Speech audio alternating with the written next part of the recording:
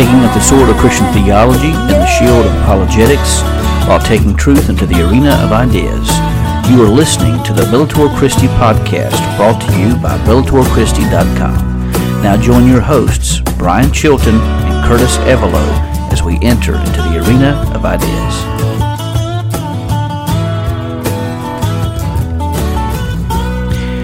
Taking up the sword of Christian theology and the shield of apologetics while taking Christian truth into the arena of ideas. This is the Bellator Christi podcast, and this is yours truly, Brian Chilton, flying solo tonight as Curtis Evelo, our co-host and good friend up in Ronan, Montana.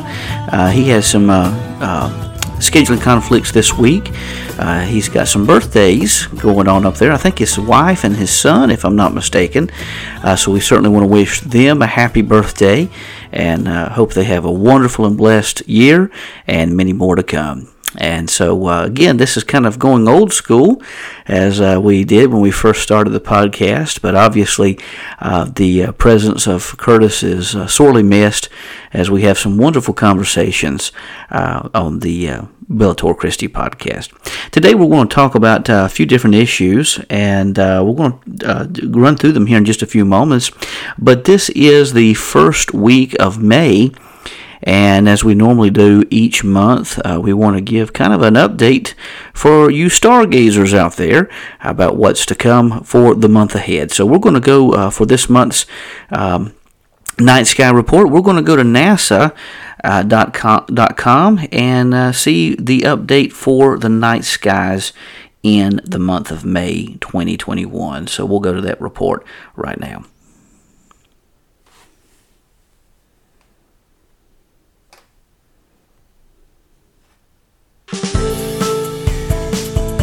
What's up for May? This month, a rocky planet roundup and a super blood moon eclipse. Beginning mid-May, if you can find a clear view toward the western horizon, you'll have an opportunity to see all 4 of the rocky inner planets of our solar system at the same time, with your own eyes. Starting around May 14th, cast your gaze to the west about half an hour after sunset local time to see if you can spot Mercury, Venus, and Mars. And well, Earth is kind of hard to miss.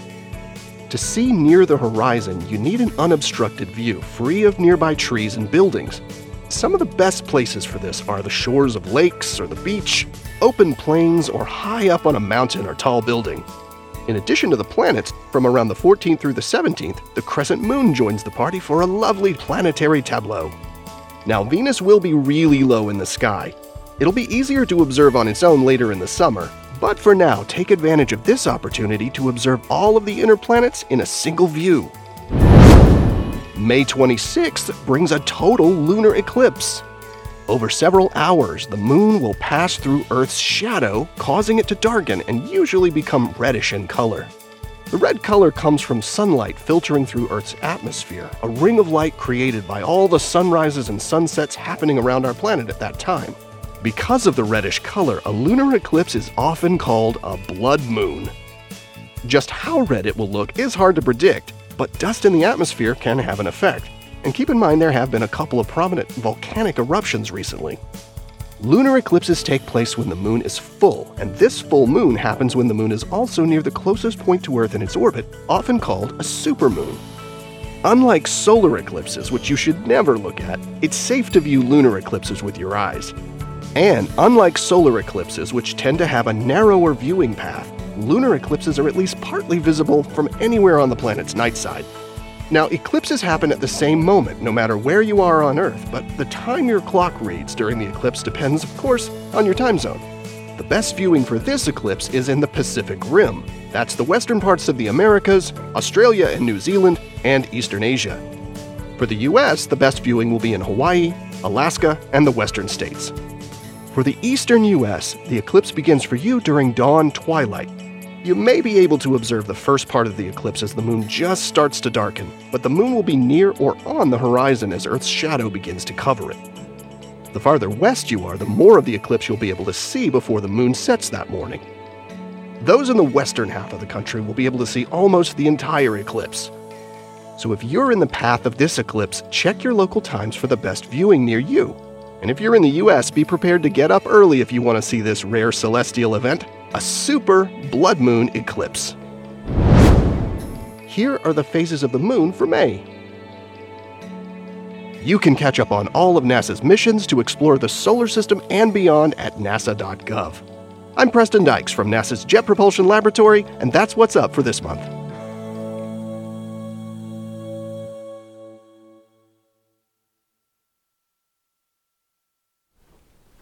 Always very interesting to hear about what's going on in the night sky, and especially the blood moon coming up. Of course, that's a lunar eclipse, and so that'll be coming up the latter part of this month, early in the morning. So thanks to NASA.gov for that update. Just want to go over a few things today. Today, the primary topic I want to discuss is a rebuttal of Wayne Grudem's assessment on Molinism, and so we're titling this podcast "A Rebuttal to Grudem's Molinism Assessment." But before we do, we just want to make a few comments. I want to just let you know that Curtis and I are talking about the potential of possibly having the podcast air on a different date. We're not sure. We're going to probably look to record the podcast through the week, but maybe have them released sometime over the weekend or the first of even the next week. But there's nothing set in stone on that. But be listening to the podcast in the upcoming weeks to if there were to be a change in the release date. Of course, these are all recorded podcasts, so we don't have a live show as of right now. That might be something we look to in the future, but nonetheless, that may be a possibility coming up. Secondly, I want you to pray for me. I want to ask everyone to pray for me, and this is actually part of the reason why we're looking at potentially moving the release date. Coming up in a couple weeks, it will be official. I will begin the last leg of my PhD journey at Liberty University, and let me just say, I know Liberty gets a lot of flack for different issues going on, and some have been, quite frankly, self-induced by some, but nonetheless, I want to just assure you that Liberty University is a great university. I know they get a lot of flack from different people in a lot of different areas, and Liberty may not be for everyone. It's a very conservative school. I've been challenged in some areas. There have been some areas of disagreement. There have been some areas of great agreement. I would say there's probably more agreement than disagreement in most areas. But I have to say, but that is something you should expect with any university. Any university worth its weight is going to challenge you and get you to think, even if you don't agree with everything. They're going to get you to think. And so, Liberty's been a great school for me and to me. I've grown wonderful friendships and relationships with both student and professors alike. And I feel that my life has really been enriched. My spiritual and intellectual life has really been spiritually enriched has been enriched by being there. So this isn't to sell Liberty University to you. Pray about any school you attend. But Liberty, Gardner-Webb, both, they've been wonderful schools. I've been blessed to be able to take part in many wonderful academic institutions. And so, as this is the last leg of my academic journey thus far, that's not to say that I'm not going to do more things in academics. I most assuredly am. But as this is bringing an end to my time as a student, at least in this phase of the journey, I want to share with you 4 things that I've learned through my time in the PhD program in theology and apologetics with a minor in church history. Number 1, I've learned that the more I know, the more I realize I don't know. I've been blessed with a pretty good sized library. Nothing compared to what some people have. I'll grant you that. But these books remind me that the number of these books remind me, libraries and bookstores, they remind me that there's a wealth of information out there. And the things we learn even in a PhD program are minute compared to all the wisdom that's out there in the world. And all the wisdom in the world is minute compared to the wisdom of God. I really eschew the mindset that academic degrees make us better than other people or give us some type of prominence. It really doesn't. If in my training, I've learned to really, and this is another aspect I want to share. I was going to say it later, but I think it really fits well now, is humility. I really think the PhD training has taught at least me humility, to know that there are a lot of smart people out there, and there are a lot of great minds. And so, I think instead of growing a big head for anyone who's really taking their academic career seriously and higher learning, you begin to understand that there are a lot of great minds out there, and there's going to be a lot of mysteries that we're not going to solve. And so this really should provide a great deal of humility. Also, I think I've learned through this program a third lesson, and that's been to really look at primary resources. And in fact, tonight, towards the end of our podcast, as we look at Grudem's assessment of Molinism, we're going to go back and look at some primary resources to see what Molina and even Francisco Suarez has to say concerning the issue of Molinism. And so, evaluate primary resources, especially in the church history segment of my training. Going back and reading what the people actually said gives you more in-depth understanding of what the person's trying to communicate rather than a person who's trying to interpret the communication to you. It's like with science. Scientists are interpreting the data, but really go back and look at the data. Look at the data itself. Sometimes you need help interpreting the data. But look at the data. Look at the primary resource. And the same thing holds true for any historical theological study. If you're doing an assessment of Basil of Caesarea, go back and see what Basil of Caesarea says. If you're doing an assessment of Molinism, it would behoove you to go back and see what the founders of the movement actually have to say.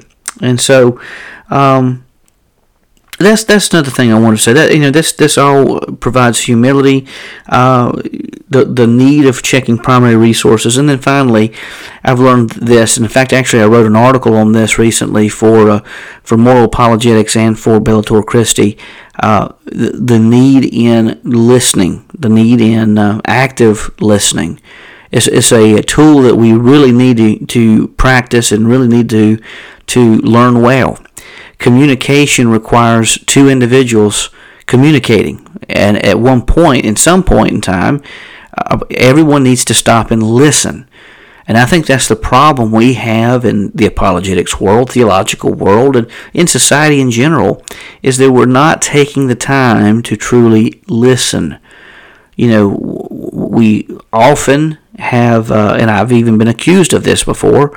I don't see myself doing this, but I hope I'm not, but Lord forgive me if I am. But I think sometimes we use Facebook as a means to elevate ourselves. We want to be seen. We want to be heard. We live in a very narcissistic society in many ways, where people want to be seen. People want to be heard. But how many times do we really take the time to really listen to what a person's saying?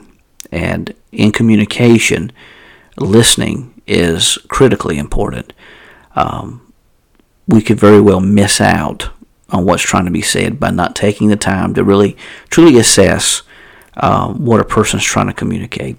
And so those have been some of the lessons that I've learned through my PhD journey, as the classroom portion has concluded and the comps have been completed. I haven't heard back from them. Hopefully everything went well in that regard. But as I start this dissertation journey, the last leg of the program, it's really been what's the word I want to use? Serendipitous in some ways, I guess you could say, to really stop and consider the things, the journey itself, and the lessons learned over time, and really have met some incredible people during my time at Liberty. And I'll be honest with you, when I concluded my last class, I did not have the emotions that I had anticipated when I first started.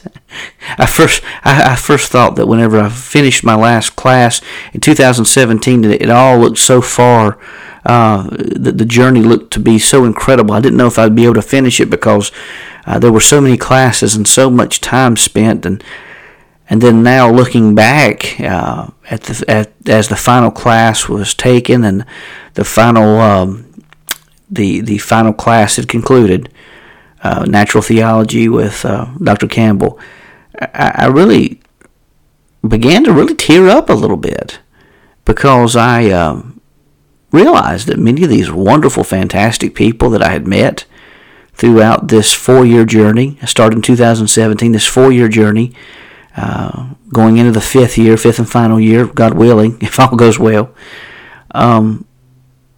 I realized that many of the people that I had met, I tried to keep communication with most of them, but I realized that there may be some people that I met in the program that I may not ever be able to see again on this side of eternity. And some wonderful people I met from across the world who was in this program, and from doctors to lawyers to just a common country folk, and it's just really, there are numerous words that come to mind to describe this, but really it's been a fantastic journey, and I thank God for the opportunity to go through this. And I know that some individuals, such as Chad Fultz, who was a good friend in the program, who passed away from COVID-19 recently, and I know some people will see them again on the other side of eternity. And it's just been a wonderful program for me, and just a fantastic journey, and I'm just honored to be part of it, and praying for a good finish. That's what I'm praying for, and of course, I guess in life that's what we're all hoping, to have a good finish. Well, with that being said, I also want to say one last thing before we get into the article is I want to say I've announced this on Facebook, on social media, but I have the great distinctive honor of being named senior contributor at moralapologetics.com, and I want to thank Doctors David and Mary Beth Baggett for having confidence in me, and for the wonderful staff at moralapologetics.com. And do be much in prayer if you are at a church. Contact Dr. Baggett and have him come speak at your church, especially once all the COVID restrictions are lifted and things are back to normal, which things are getting there. I think we're almost there. But nonetheless, contact him and see if you could help out the Center for Moral Apologetics at Houston Baptist University. And so you'll be blessed by it. They're doing great work there. Dr. Baggett is a wonderful professor. Both of them, both he and his wife, Mary Beth, are wonderful professors. And they have a heart for the Lord. Both of them do. So they're doing great work down there in Houston Baptist University. So consider if giving a contribution for this new center on moral apologetics. All right. With that being said, let's move into our topic at hand. Wayne Grudem recently published the second addition to his big major work. Some people may even call this his magnum opus, called Systematic Theology: An Introduction to Biblical Doctrine. Well, recently he released a second edition. I think it was either this year or year before. The second edition adds a lot of new material, in addition to laying out further details that may not have been discussed in the first edition. And let me say, the vast majority, now Grudem is coming from a Calvinist perspective, and if you've listened to the Bellator Christi podcast for any length of period of time, for any length, you realize that I am not a Calvinist, and I have reasons for not ascribing to that position.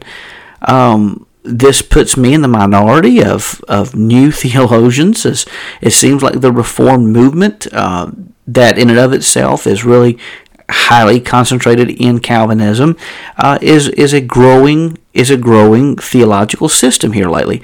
I don't understand why, quite frankly, but it is. It's a growing theological system, and but there's another perspective that's growing as well.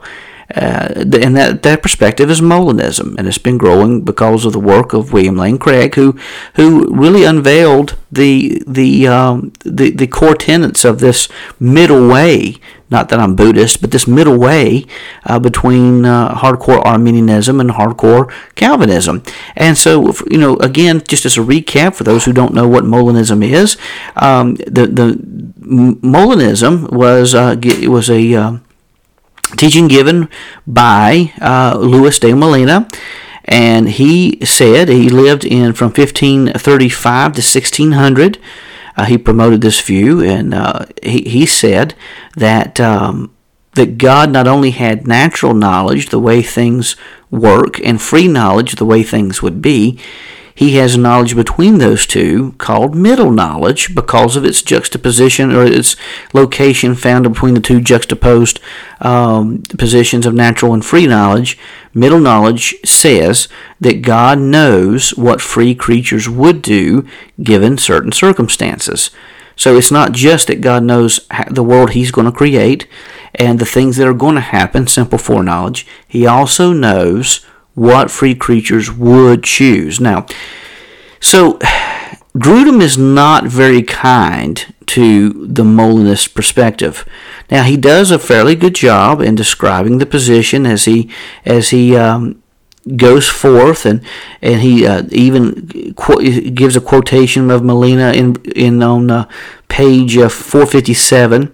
It says, "In virtue of the most profound and inscrutable comprehension of each free will, he saw in his own essence what each such will or each creature would do with its innate freedoms, as were it to be placed in this or that, or indeed in infinitely many order of things, even though it would really be able, if so willed, to do the opposite." Okay, and so Craig then gives an example whereas by his natural knowledge God knows that, say, Peter, when placed under a certain set of circumstances, could either deny Christ or not deny Christ, being free to do either under identical circumstances. By his middle knowledge God knows what Peter would do if placed under those circumstances. Now, it's interesting that, and we're going to come back to this because it's interesting that Grudem talks about God's providence, talking about the whole issue of concurrence, God's permissive will in allowing certain things to happen, His will working along with the wills of free creatures. Okay, however, he's very critical of Molinism here. He even equates this to a complicated version of Arminianism. So he goes on to say, and I quote, "Craig sees middle knowledge as an excellent way to reconcile Calvinism and Arminianism because predestination is preserved, making Calvinists happy, and libertarian human freedom is preserved, making Arminians happy." He says, he quotes Craig in saying, "I am convinced that a Molinist theory of middle knowledge can go a long way towards reconciling Calvinist and Arminian views." So, in response to this, he goes on to say, "We should be clear," this is Grudem speaking, "that the debate at this point is not about whether God knows how people would respond if various sets of circumstances came about." He actually affirms this in chapter 12. Grudem does. So he affirms a form of Molinism on pages 225 through 31. God does have this kind of knowledge, he affirms, whether we call it middle knowledge or so on and so forth. Even John Frame points out that such knowledge is already part of God's necessary knowledge. He says instead the question is whether this theory of middle knowledge provides a correct understanding of how God sovereignly relates to human responsibility, and in particular how God's predestination of individuals to be saved relates to human choices to accept Christ or reject Him. Okay, now wait a minute. Let's pause here. He already affirmed in chapter 12 of his book, pages 225 to 231, that God has this type of knowledge. He goes on to say, and I quote, "God fully knows Himself and all things actual and possible in one simple and eternal act." I read that previously, and I thought, well, he's a Molinist. But then when we come to Molinism, he says, well, no, this isn't a good theory. And then he offers four objections to the Molinist perspective. And so we want to go through these objections and kind of give a response to these the objections that he gives, kind of looking at what he says and see if there's any merit to his objections. He says, First, middle knowledge, and this is Grudem speaking, middle knowledge is a theory foreign to biblical descriptions of predestination. Middle knowledge promotes a theory far different from the way Scripture speaks about God choosing us as individuals to be saved, not just choosing to create one of many possible worlds and then a specific set of circumstances in which we would choose to believe, but choosing individual persons. Now, let me pause here and say, William Lane Craig has said numerous times, and I'm not trying to defend William Lane Craig, but he has said numerous times that the whole issue of the possible worlds ensemble is a means to conceptualize counterfactual events.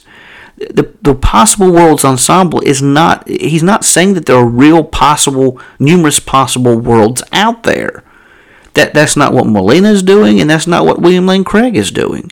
This is a thought experiment.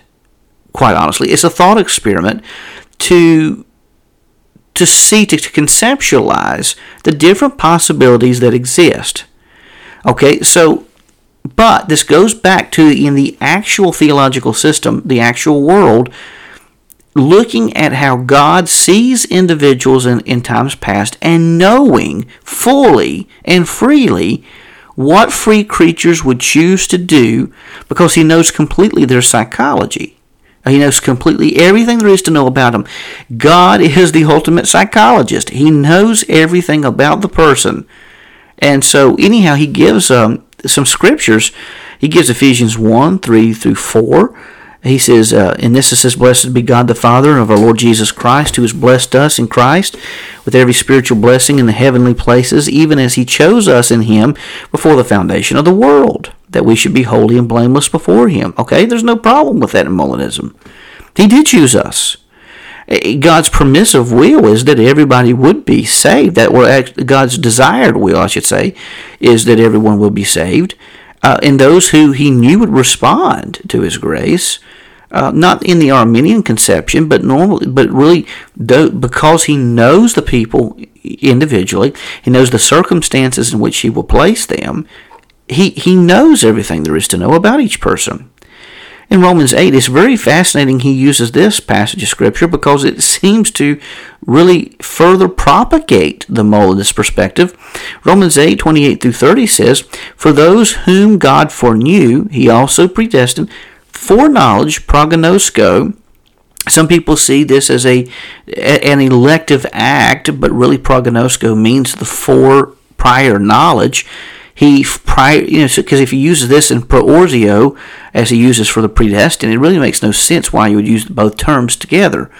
But he's saying he foreknew individuals, he had prior knowledge of individuals before creation, and he also chose to predestine to be conformed to the image of his Son, in order they might be called the firstborn among many brothers.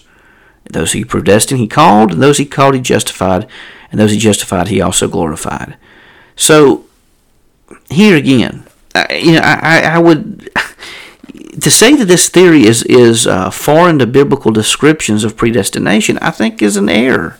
It is in error, because there is this concept of God's divine foreknowledge. We see this in even the book of Jeremiah chapter 1. God foreknew Jeremiah. Before Jeremiah was ever born, before the foundation of the world, God foreknew him and chose him to be a prophet.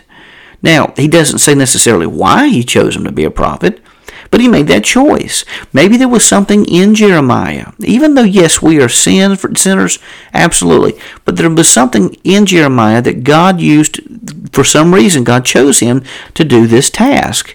And then the Calvinists will say, he chose of his own free will. Well and good, but could there not be a reason why God chose? Or are we just going to say God flippantly chose for no reason? I think the Molinist perspective gives us an idea to understand maybe that there was something going on at that time, something that God saw in that person. Maybe because he chose the person because he knew that person would respond to God's prior calling upon that person's life. I don't see there's anything in here that is foreign to the biblical conception of predestination. There's nothing in middle knowledge that is foreign to this conception whatsoever. So I think that the first objection fails. Grudem's first objection fails. Secondly, he goes on to say, his second objection says, and I quote, "Middle knowledge is a speculative theory devoid of explicit biblical support. Scripture nowhere appeals to the unique features of middle knowledge theory as a solution to the question of how to reconcile God's sovereignty and human choice, or the question of election and reprobation." Okay, so let me just pause here and just say, the sword cuts both ways. Contrary to what many Calvinists would say, the Bible does not explicitly promote the Calvinist agenda either. So the Calvinist theory is also a speculative theory, interpreting what the Scripture says, how you piece it together. I mean, all systematic theology is, in a sense, speculative, because we're speculating how different passages of Scripture work together.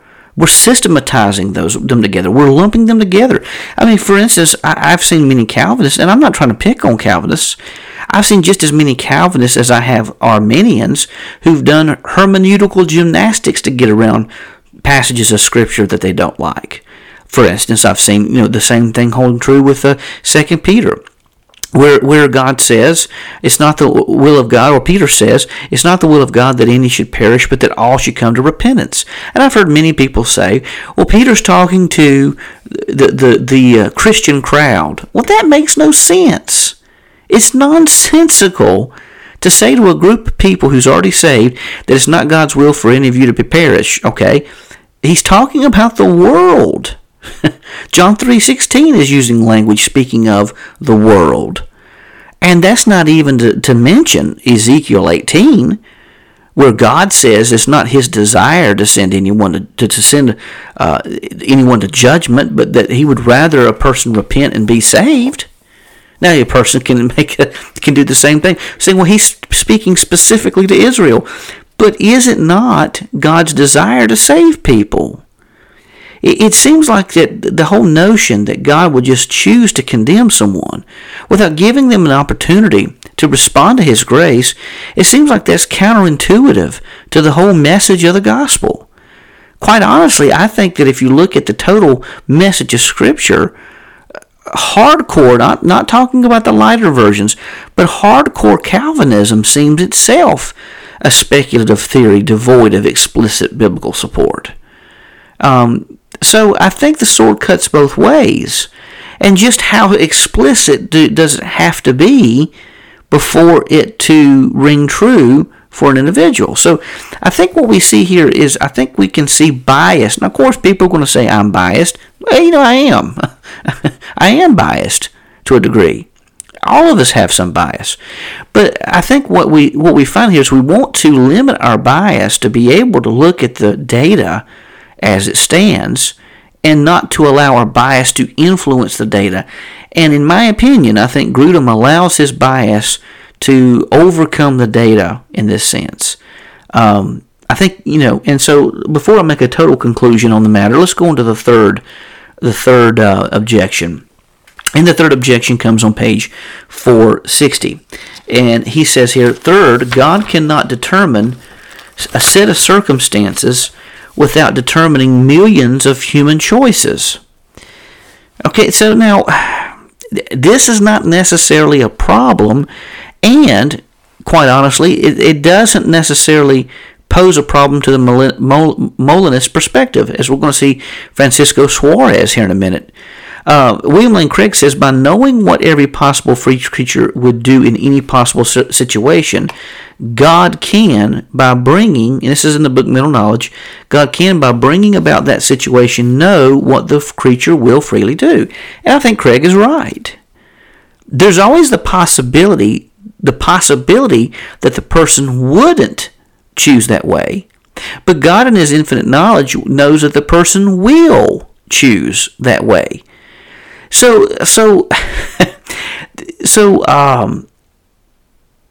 Grudem is saying that because God knows the decision, The person could not choose otherwise. Okay, well, God may know something to be true, but that doesn't mean that a person still doesn't have the choice. Okay, so for instance, if I were to take a time machine and see the results of next year's Super Bowl, and then I come back and then I watch the Super Bowl in time, knowing how every single play is going to go down and who's going to be the ultimate victor, even though I know how it's going to go down, that doesn't mean that the players don't still have the free choice to make the plays in the manner that they do. So knowledge does not necessarily take away the freedom that a person has. So in here, let me read a passage of Scripture.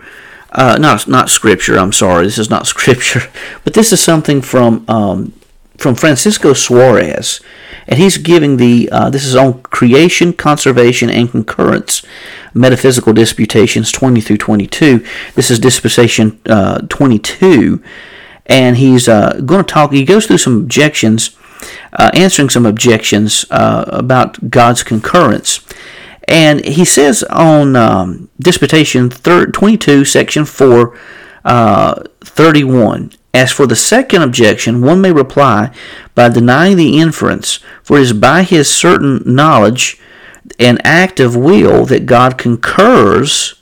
Okay, this is God's will working concurrently in cooperation with free creatures, with a created will for each of its acts.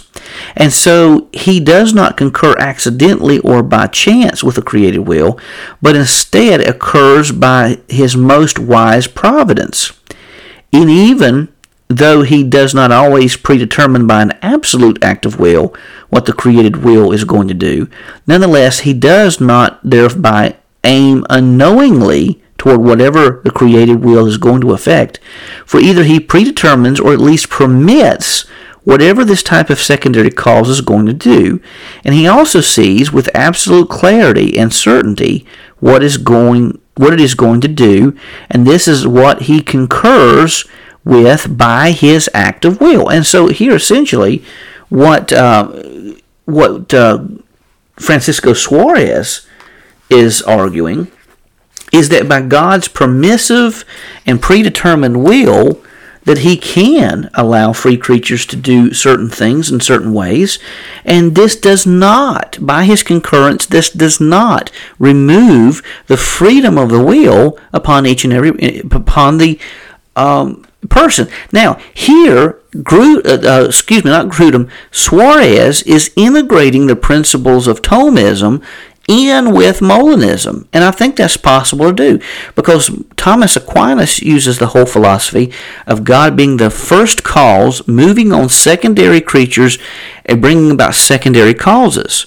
Suarez is saying that God moves on individuals, and some individuals are going to respond certain ways, other individuals are going to respond other ways, but God permits these different things to happen, some by his predetermined will to bring about certain ends, some by his permissive will, especially acts of evil. God didn't do that. He's allowing certain things to happen because he has a utilitarian sense of doing something greater in the end by the thing that is permitted to occur. Okay?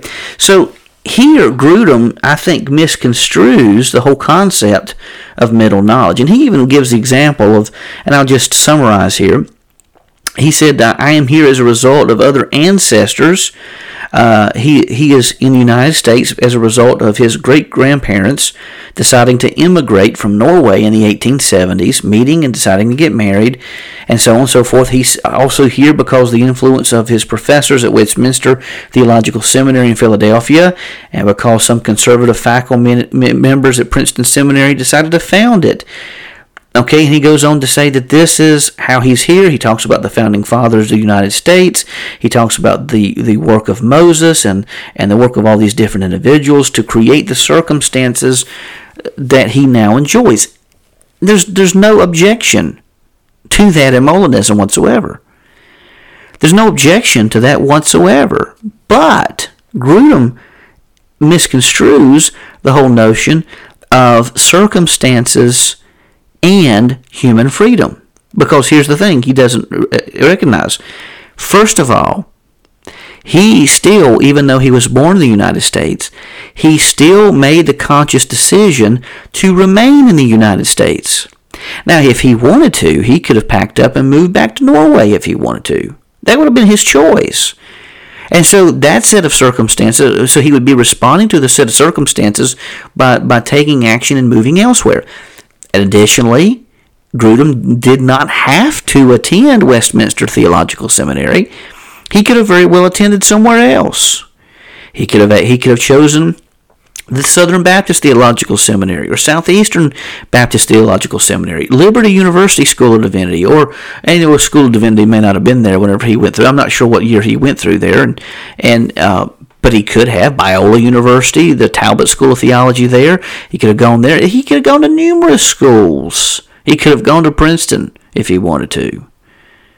The point is the set of circumstances, yes, it may limit our choices, but it does not remove the choices and the ability to choose certain things as we are given the ability to do so. Now, let me just quickly say here that there are 4 viewpoints of human freedom. First of all, there is the concept of determinism. And that is that everything is predetermined, that there's no choice whatsoever. Compatibilism is the idea that everything is determines how we respond, but we still have the ability to respond, but it's only compatible to a small, minute degree.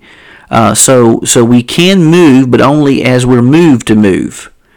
And then concurrentism is another viewpoint. I'm going to get back to that in a moment. But then libertarian free will says that everyone has complete freedom in all things to make decisions. The concurrent model is actually what most what most Molinists hold.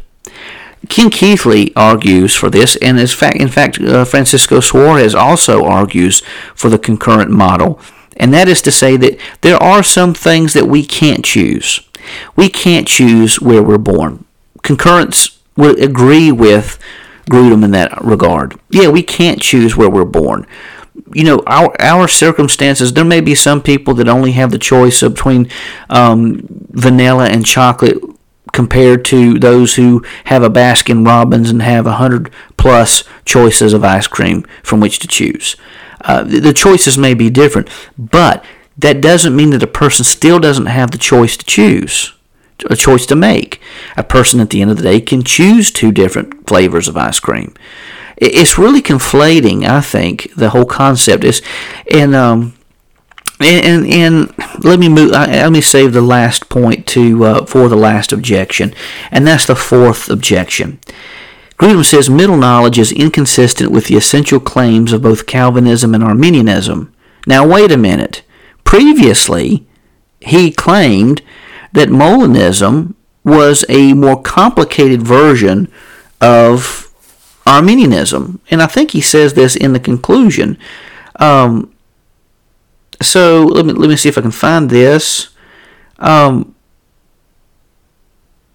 Yeah, he says later on page 462 that Molinism is a complicated version of the Arminian view that predestination is based on foreknowledge of a person's faith that requires that God must determine millions of human choices that lead up to any specific set of circumstances, and that is inconsistent with the claims that are essential to both Calvinism and Arminianism. However, he said prior to that it's a complicated version of Arminianism. Well, which is it? So there's some distinct problems there. Furthermore, let me just say here that it's anachronistic to claim that Molinism is a version of Arminianism when Arminius came about 150 years, give or take, after Louis de Molina lived. Molina came before Arminius. Thomas Aquinas and Louis de Molina. Now, Louis de Molina was around the same time frame that you find Luther and Calvin, but still, Arminius was a Reformed Calvinist. He was one who was trying to reform Calvinism itself. So yeah, it's anachronistic to claim that Molinism is a version of Arminianism when Molinism came first. And I disagree with the whole concept that middle knowledge does not provide a better solution than Calvinism and Arminianism. I think William Lane Craig is right. I think it provides an acceptable middle ground between the two, as does Thomism. Thomism and Molinism are a little different, I'll grant you that. But it's not based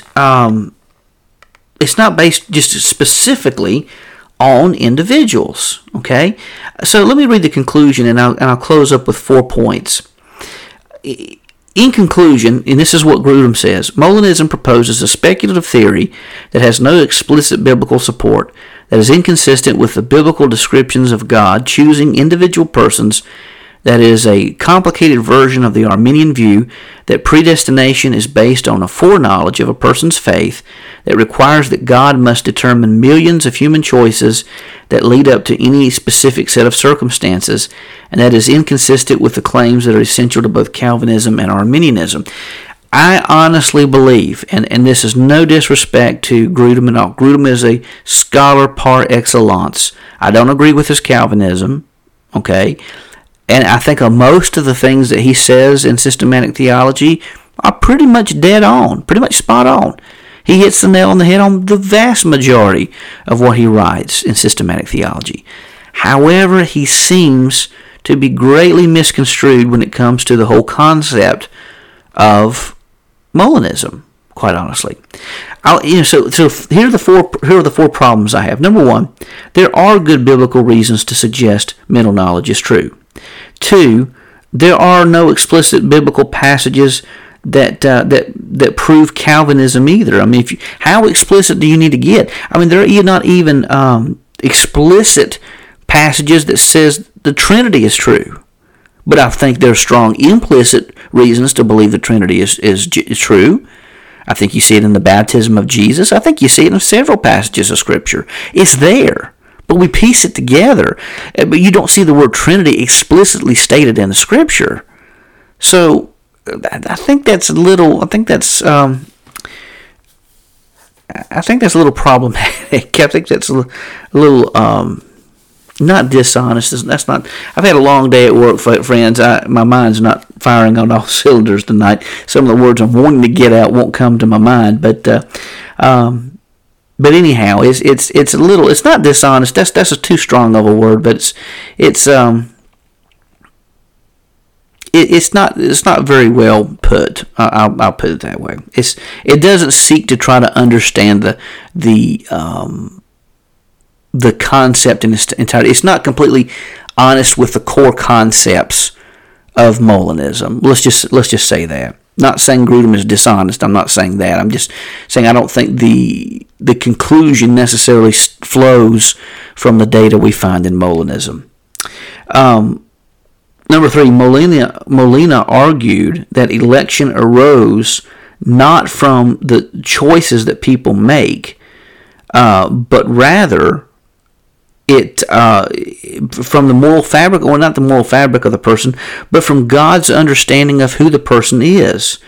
And I'm going to read the 4 main proposals by Molina here in just a moment from his book on divine foreknowledge. He gives 4 reasons for holding to the middle view, to the middle knowledge viewpoint. And then the last problem is there's a conflation of circumstances and choices. It almost, if you held to what Grudem seems to be positing, it almost seems like a caste system you find in some cultures, where if a person's born in a certain circumstance or a certain situation, that there's no way they can work themselves out of that situation, that they're forever doomed to be in that certain caste. Well, I don't think that's true. Okay, I think there are many people who are born in less than ideal circumstances who've done very well for themselves, and it's come from hard work. It's come from determination. For instance, I'll give you an example. My dad, he was not born with a silver spoon in his mouth. He's probably born with a broken wooden spoon, quite frankly. I mean, because my grandparents, I love them to death. I don't mean anything bad towards them or against them. But they didn't have a lot. My dad grew up in less than ideal circumstances because they didn't have a lot growing up. However, my grandpa, he even had, I'm about guarantee he had assured that he had PTSD. He had some problems that came from the war. He had some emotional issues that he was trying to work through, and wasn't always the easiest person to get along with, even though we love him dearly. But he wasn't always the easiest person to know. I'm talking about my grandpa Chilton, and love him to death, and can't wait to see him again in heaven. I believe he's there. I can't wait to see him again. But he had a lot of issues he was dealing with, and he wasn't always the most pleasant person. And so my dad and my uncle, they weren't born under the most ideal circumstances, but let's give my dad and my uncle props. They worked hard. They made the conscious decision to work hard to provide for their families. Even though they were born with not a lot, they provided for their families and worked hard, earned a great living, and they both retired now, enjoying their retirement. Okay? Just because we're born in a set of circumstances, maybe we're born in less ideal circumstances, that doesn't mean that we can't make the conscientious choice to work hard and do better for ourselves. Okay, that's a choice. That's a choice. Even if we're born with less ideal circumstances, it's going to be harder for some people than it is going to be for others. Let's face it, it's true. However, if you go by what Grudem seems to be positing, then no one has the opportunity to do something different. I think this is the strength of Molinism to say and to show that people have freedom to bring about certain things as God permits them the ability to do. Now, God wants the very best for us. I think that's one thing that Molinism and Arminianism excels at in understanding the good moral character of God. We serve a good, loving God who loves us and who actually likes us. And that's an amazing thing to consider. It really is. So let me just close here with reading from the source, a primary source. And this comes from Louis de Molina himself. And I want to let him answer for himself against the objections that were made by Wayne Grudem. And let you decide for yourself. So, the conclusion, Molina says, as regards to the first part, is so certain that I would not hesitate to say that its negation is dangerous from the point of view of the faith. So, the first proof, he says, it is, and he's talking about middle knowledge, it is clear from sacred scripture. Now, here, Grudem said that there's no evidence, but Molina says it's clear from sacred scripture that the supreme God has certain cognition of some future contingents that depend on human free choice, but that neither have existed nor ever will exist in reality, and that hence do not exist in eternity either. Therefore, it is not simply because future contingents exist outside their causes in eternity that God knows them with certainty. And he gives some examples of this. He says this is clear from Matthew 11:21. Where Jesus says, if the wonders that had been worked among you had been worked in Tyre and Sidon, they would long ago have repented in sackcloth and ashes. He gives a counterfactual there. He goes on to say, Molina does, because this hypothesis on which it was going to occur was not in fact actualized, this repentance never did and never will exist in reality, and yet it was a future contingent dependent on the free choice of human beings. Okay. Likewise, in 1 Kings 23, 10 through 12, David consulted the Lord about whether Saul was going to descend upon Keilah, and the Lord responded, he will descend. He consulted again about whether the men of Keilah, who had received nothing but kindness from David, were going to hand him and the men with him over into the hands of Saul. And the Lord responded, they will hand you over. Notice God knew these two future contingents which depended on human choice, and he revealed them to David. Yet they never have existed and never will exist in reality, and thus they do not exist in eternity either. Here again, two examples from Scripture that proves that middle knowledge can be supported. Okay? Now he goes on to say the second proof, and I'll kind of limit this as we go on. Through his natural knowledge, God comprehends himself. Now listen very closely to the words of Molina. Through his natural knowledge, God comprehends himself, and in himself, he comprehends all the things that exist immanently in him, and thus the free choice of any creature whom he is able to make through his omnipotence, and you could add his omniscience as well. Therefore, before any determination of his will, by virtue of the depth of his natural knowledge, by which he infinitely surpasses each of the things he contains immanently in himself, he discerns what the free choice of any creature would do by its own innate freedom, given the hypothesis that he should create in it this or that order of things, with these or those circumstances or aids. And then he goes on, God would foresee that very act and not the one that he in fact foresees would be performed by that creature. So anyhow, in God's self, he is able to see everything. Before the creation of the world, he knows all people, he knows all reactions, he knows all responses. This isn't something that's coming from the person, it's coming from God. In God's knowledge, in God's wisdom, in God's sovereignty, he knows these things. And the third proof, God does not get his knowledge from things, but knows all things in himself and from himself. Therefore, the existence of things, whether in time or eternity, contributes nothing to God's knowledge or to God's knowing with certainty what is going to be or not to be. For prior to any existence on the part of the objects, God has within himself the means whereby he knows all things perfectly and fully, and this is why the existence of created things contributes no perfection to the cognition he has of them, and does not cause any change in that cognition.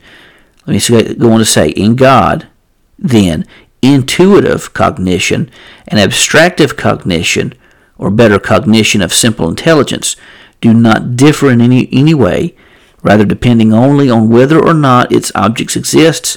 One and the same cognition, equally evident and equally perfect in its own right, is called either an intuitive cognition or else a cognition of simple intelligence, as was shown in Article 9. And then the final proof. In God, there is providence and predestination. Whoa! Molina argues for predestination.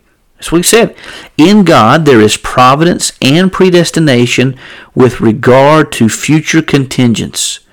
Therefore, there is a precognition by which he foreknows with certainty.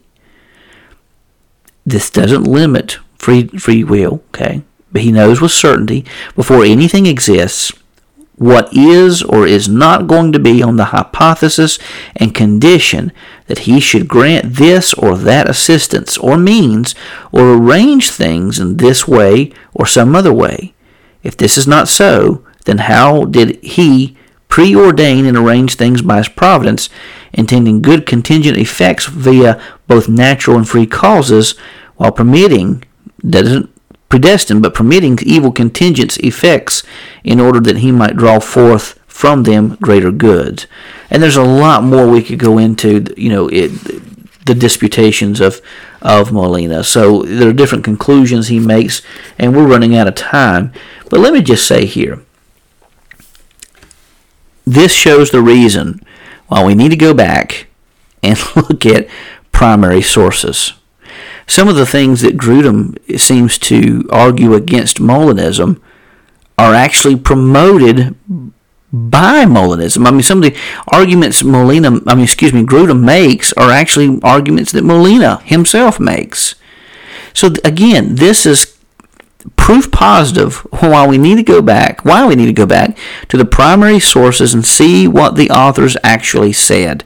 Now, in regard to God knowing with certainty future contingent events, this doesn't remove the ability of a person to choose this or that. Just because God knows what a person's going to choose doesn't mean that the person doesn't have a choice.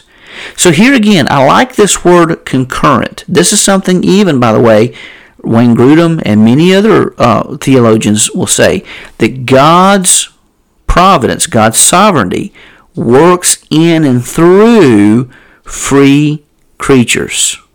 Okay, this is an Augustinian approach as well. This is, I think, what makes Molinism head and shoulders above both Calvinism and Arminianism. It is a middle way. Thomism does much the same. He doesn't go the ground of the way of middle knowledge per se, but Suarez, I think, combines in his congruous form of Molinism, combines the core tenets of Thomism in with Molinism to make a very interesting conception of the way God moves and sovereignly acts in a world with free creatures. Now, could God have made a world, perfect world, where people didn't sin and people didn't do wrong? Of course he could have. But I think if we look at the moral apologetic aspect of God, then we can say that it's probably more, it was I hate to say more good. That sounds awful. But it may have been better for God to create a world where free creatures exist, permitting, not foreordaining, but permitting some of the things to happen that God didn't desire to happen. It's not God's will that bad things happen, but God has to permit those things to give us free will. This brings up a question of why does God freely choose to create individuals whom he knows will freely reject him? Well, it may be that it was better for God to, in the end, it may be a more good thing, a better thing, for God to create life and allow the person to exist than to not exist. This opens up more issues that we could discuss in later podcasts. But one of the things I want you to see, Grudem, while he's a scholar par excellence, I really think his assessment of Molinism is found lacking. It really is. And I think a lot of this has to do with the fact that he didn't check the primary sources. William Lane Craig does a wonderful job with Molinism, promoting and propagating Molinism. He's a scholar par excellence in Molinism. But I think it's always helpful to go back to the primary sources and see what they have to say. Well, anyhow, regardless whether you are Calvinist or non-Calvinist or Molinist or Thomist or whatever the case may be, know that we love you and we're praying for you. May God richly bless you. You've been listening to the Bellator Christi podcast with yours truly, Brian Chilton, flying solo on a night where Curtis Evelo couldn't be with us. We're looking forward to our next podcast when Curtis rejoins us. But until that time, we say God bless and soldier on, friends.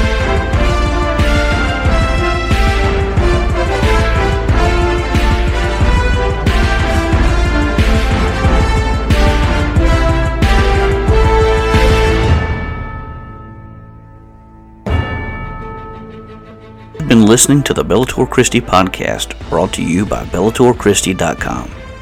The opinions of our guests represent their own and may not reflect those of Bellator Christi Ministries or its affiliates. The Bellator Christi podcast and BellatorChristi.com are protected under Creative Commons copyright, all rights reserved.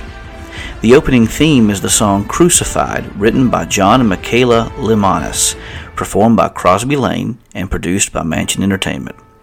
Be sure to visit our YouTube page at www.youtube.com/Bellator Christi.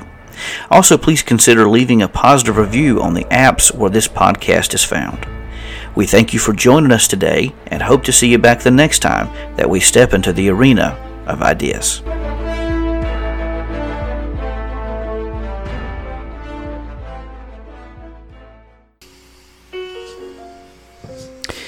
Have you ever wondered about the Christian faith, but have become bogged down by difficult terminology? Are you a Christian and faced doubts and you didn't know where to turn? Maybe your faith has been challenged and you don't know how to respond. Or perhaps you desire to learn more about how to winsomely defend your faith, but you do not have the time nor the finances to enroll in seminary. If any of these situations describes you, then consider purchasing a copy of the Layman's Manual on Christian Apologetics. This book confronts the challenges facing the Christian faith, but does so in a way that is accessible to everyone.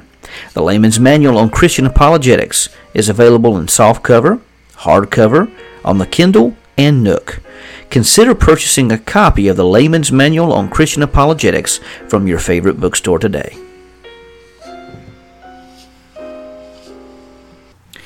Do you have a question about the Bible, theology, or apologetics that you've always wanted to ask but never felt comfortable asking? If so, we want to encourage you to head over to bellatorchristi.com and submit your question on the Submit a Question link. Your question will be reviewed and may be featured on a future article or podcast. Remember, the only dumb question is the one unasked. So go over to bellatorchristi.com now and submit your question.